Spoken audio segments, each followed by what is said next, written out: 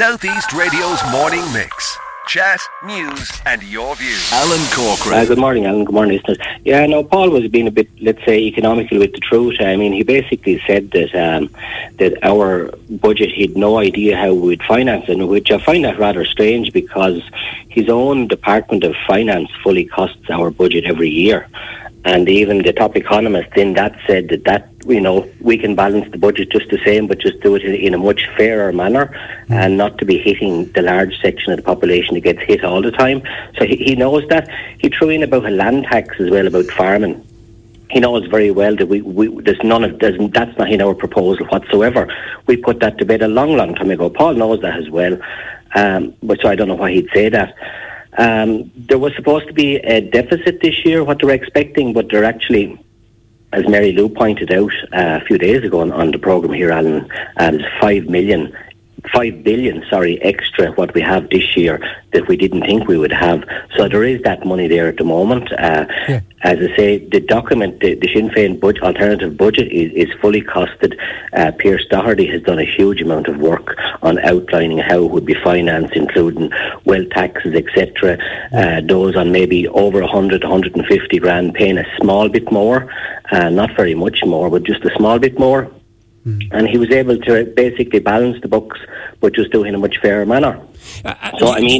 Paul knows that, so I'm surprised he's misleading the listeners. Well, look, you've given your response on that issue, but as I put it to him about the fact that and he was very confident about the winning of the vote. The polls, if it went to the polls at the moment, and even the listeners are saying as well, like Mike has said, it's not the vote of no confidence in the Dáil that matters, it's the vote of the election that matters, and the people will not forget. According to Mike, he believes this is the worst government in the history of the state. They don't work for the people of Ireland, but look after everyone else, and that's according to Mike. But look, again, the polls will indicate at the moment that Mary Lou McDonald's popularity is riding at 43%. So sometimes these polls are not 100% right. Do you think in hindsight Mary Lou was wrong to go with that vote and should have waited till September? No, I think she was right to go with it. I mean, it was just the way it worked. That, I mean, the government, as they do, they were able to buy some independence, whatever. Maybe they'll get extra tar on their local road or whatever, but whatever way they have I mean, I know Micheál Martin was frantically calling independents and calling TDs over the weekend, trying to get the numbers together. So, I mean, they managed to get their numbers, but I mean, they have lost the confidence of the people. They may have won the vote, but I mean, they have lost the confidence of the people. And I mean, as you pointed out, Alan, I mean, Fine Gael are at 18% now. I think the lowest down to when John Bruton was Taoiseach back in 1994. So, I mean, it seems to be only going one way. And I mean, he's talking about a particular constituency. A lot of the constituency that people who may have traditionally voted Fine Gael and they thought that Fine Gael was representing their interest, even the farming community, they can see now that Fine Gael doesn't represent their interest, neither does Fianna Fáil. I mean, what people like Matt Carthy is saying in terms of agriculture is very much resonating with the farming community. Yeah. So, I mean, Paul would... and Fionn Tall, I'm not going to get into a political row today because I need to have the parties here to discuss in detail, but what I witnessed at the tent yesterday was far from what you've just described there. There were dozens of people around both the Fianna Fáil and Fine Gael tents, and to many people within the community, they are their parties, and it's going to take a massive push from Sinn Féin to try and switch the vote. But Fionn Tall, we'll park that for the moment and get back to it at a later date, but let's look at the back to school motion that was passed on Monday. What's your view on this, please? What happened? Well, basically, we passed the motion, which was very good, and I want to thank my council colleagues for that. It was basically, we'd called for a number of things. It called for, firstly, for the back to school allowance to be extended to include middle income families. That would target those on a household income of, say, 80,000 or less. Say, for instance, a family, say, with one child in school and who would have a total income, household income, say, of $620 per week, which would be below the average wage quite a lot, they won't qualify for anything. So, I mean, you have that massive section of the population.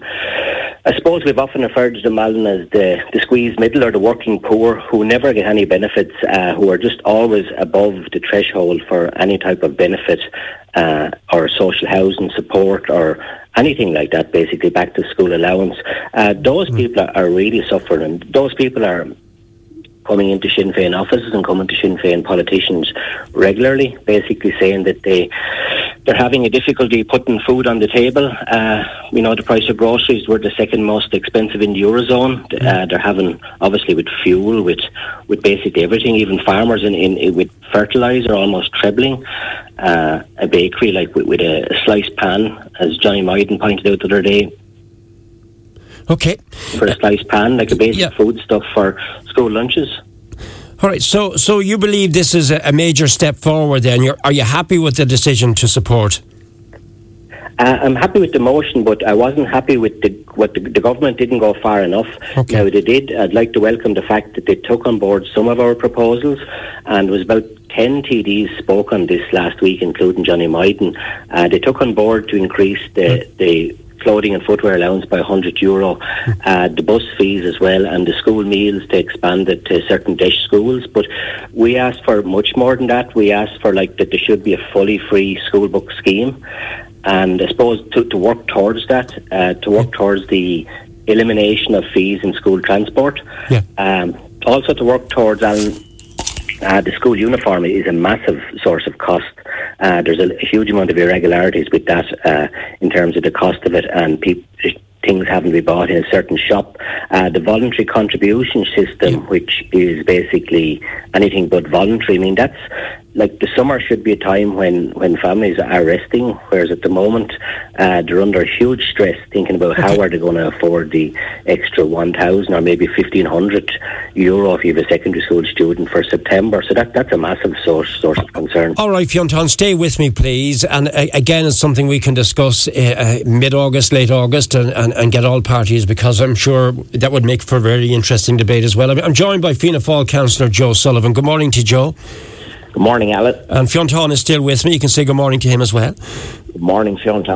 Right, it's been a fairly volatile Friday morning, that is for sure. There is another aspect that Fionn wanted to bring up with me today, and I'll let him say it and then get your response, Joe. Fionn, can you just very briefly talk to me about the affordable housing motion passed also at Monday's council meeting, please? Yeah, it was basically, Alan, we passed it to ask for Wexford to be added to the government's affordable housing fund list. Basically, back in late April, the government published a list of 18 counties where they determined to be in need of affordable housing. Now, Wexford wasn't included on this, so the motion basically expressed our disappointment to the Minister and the Taoiseach and asked for it to be included. Now, at the moment, there's a KPMG survey which is being undertaken on a town-by-town basis in County Wexford, and that's when the data comes back on that, basically we are hoping we will be added to the list of counties, because obviously housing isn't affordable in North Wexford. All right, Joe, you're very strong on this issue as well. Your response to what Fionn has raised, because you constantly raise housing issues with me as well. Yes, I was just on Monday, Alan, while I totally agree with the motion that Fionn brought, I just did ask him on Monday if he could defer it to September till we have the findings of the KPMG report, so that he would actually give us more strength, because from my interaction with the people in housing here in Gorey, there is a huge need for affordable housing in Gorey. So I would hope that would be reflected in the KPMG report, so it would give us more strength when we go to the Minister. That's all. I'm on the same page as Fionn with this. Anyone that's alive in North Wexford at the minute knows that housing is the major issue in this area, social and affordable. Speaking of which, it leads me on to the visit I made to Ballyboy, not far from Ferns, up around Tom Brack. And to be fair to Deputy Paul Keogh, he was speaking to me yesterday at the Killag, and he said he had visited and he was very much aware of it, and he will be following up on it. I just want to refer to Deputy Paul Keogh, who asked me to clarify that he was at that house and is keeping a watchful eye on it. Joe, you brought the story to my attention. I believe your fellow councillor Barbara Ann Murphy brought it to the council's attention. You listened back to the piece that we broadcast the other day, and we heard from Nick, and we heard from Sean, and we heard from Rachel, and I've heard from a lot of people afterwards.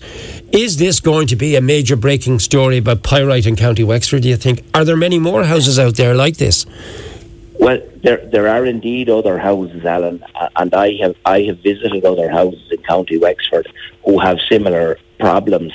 It is a horrendous position that the Murphy family find themselves in, that they're in the home, as Sean said, it was their forever home, and now it's crumbling around them. Like, every one of us, the one major investment in our life we will make is the family home. And to buy your family home, set up your family, and then the next thing it starts falling on top of you.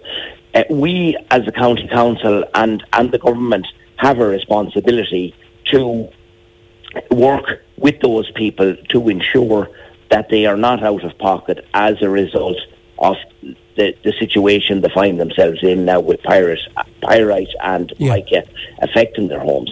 All right, so what happens now? Because if you listen to the tape, I found Sean, Nicholas and Rachel to be extremely well balanced in the turn that they weren't linking in with me to stir things up. They took their time before they invited me to the house. They spoke in a very moderate, measured way, but they also showed their major concern for this issue. And just imagine, Joe, if you've invested 10 whatever years in your mortgage and all of a sudden your house is worthless, you're looking at passing it on as your inheritance to your children, and this dream has been taken away from you. This is scandalous, Joe. Well, it is, and what is really disturbing at the minute, it appears to be nationwide now. Initially, this was concentrated in the Donegal and Mayo areas. Now, Clare and Limerick have been added, and we have instances in Wexford. So you're going from the western seaboard, shall we say, on the northwestern down to the southwest and across to the eastern. Yeah. So I'd imagine that there is going to be further instances of this around the country in other counties. So I think what the government should do, rather than going piecemeal county by county, they should bring in a national redress scheme to cater for any houses affected by this nationwide. Are you going to lobby the likes of James Brown and Senator Malcolm Byrne and these people, Minister Brown, because, it was stated quite clearly that they want all Oireachtas members to get behind the call for people in County Wexford who could be affected. Are you prepared to do that, Joe? I am indeed, Alan, and I would put out a call today for our 6 Oireachtas members to get firmly behind this, because, people might say, it's only 1, 2, 3 isolated cases. But if it's your house, it's not isolated. It's very much on your own. It's in your own house. So, you know what I mean? It has to be dealt with, and our Oireachtas members have to get behind it. That's fair enough. I got to wrap it up, but I do want to I asked Fionn to stay on the line just to give a comment on his perspective as a councillor and also from his party, if he can. What's your view on this? Have we got a potential pyrite problem here in Wexford, a mica problem? We have, Alan, and I would ask people if they to lodge complaints with the National Building Control Office, the NBCO, because, as you know, Owen O'Brien has been raising this for years, the issue of pyrite and mica, and he even has a book written on it called Defects, an excellent book, I must say, which is subtitled Living with the Legacy of the Celtic Tiger. So this was a Celtic Tiger problem, basically, and if you look at the geological surveys of the country, across Wexford, you can see that there is a rock type which would be where there would be higher pyrite or mica, so it is quite likely that there would be other houses available and that would have this problem. So I would ask, I suppose, the council to ascertain the level of the problem, just as Nick pointed out, and Sean and Dennis the last day, and then to contact the NBCO, because there has to be the same redress scheme for homeowners in County Wexford as there has been committed, say, for Donegal, because it's not just a Donegal problem. It seems to be a problem anywhere with that particular type of rock with pyrite or mica. So it very much is a Wexford problem. Southeast Radio's morning mix. Chat, news and your views.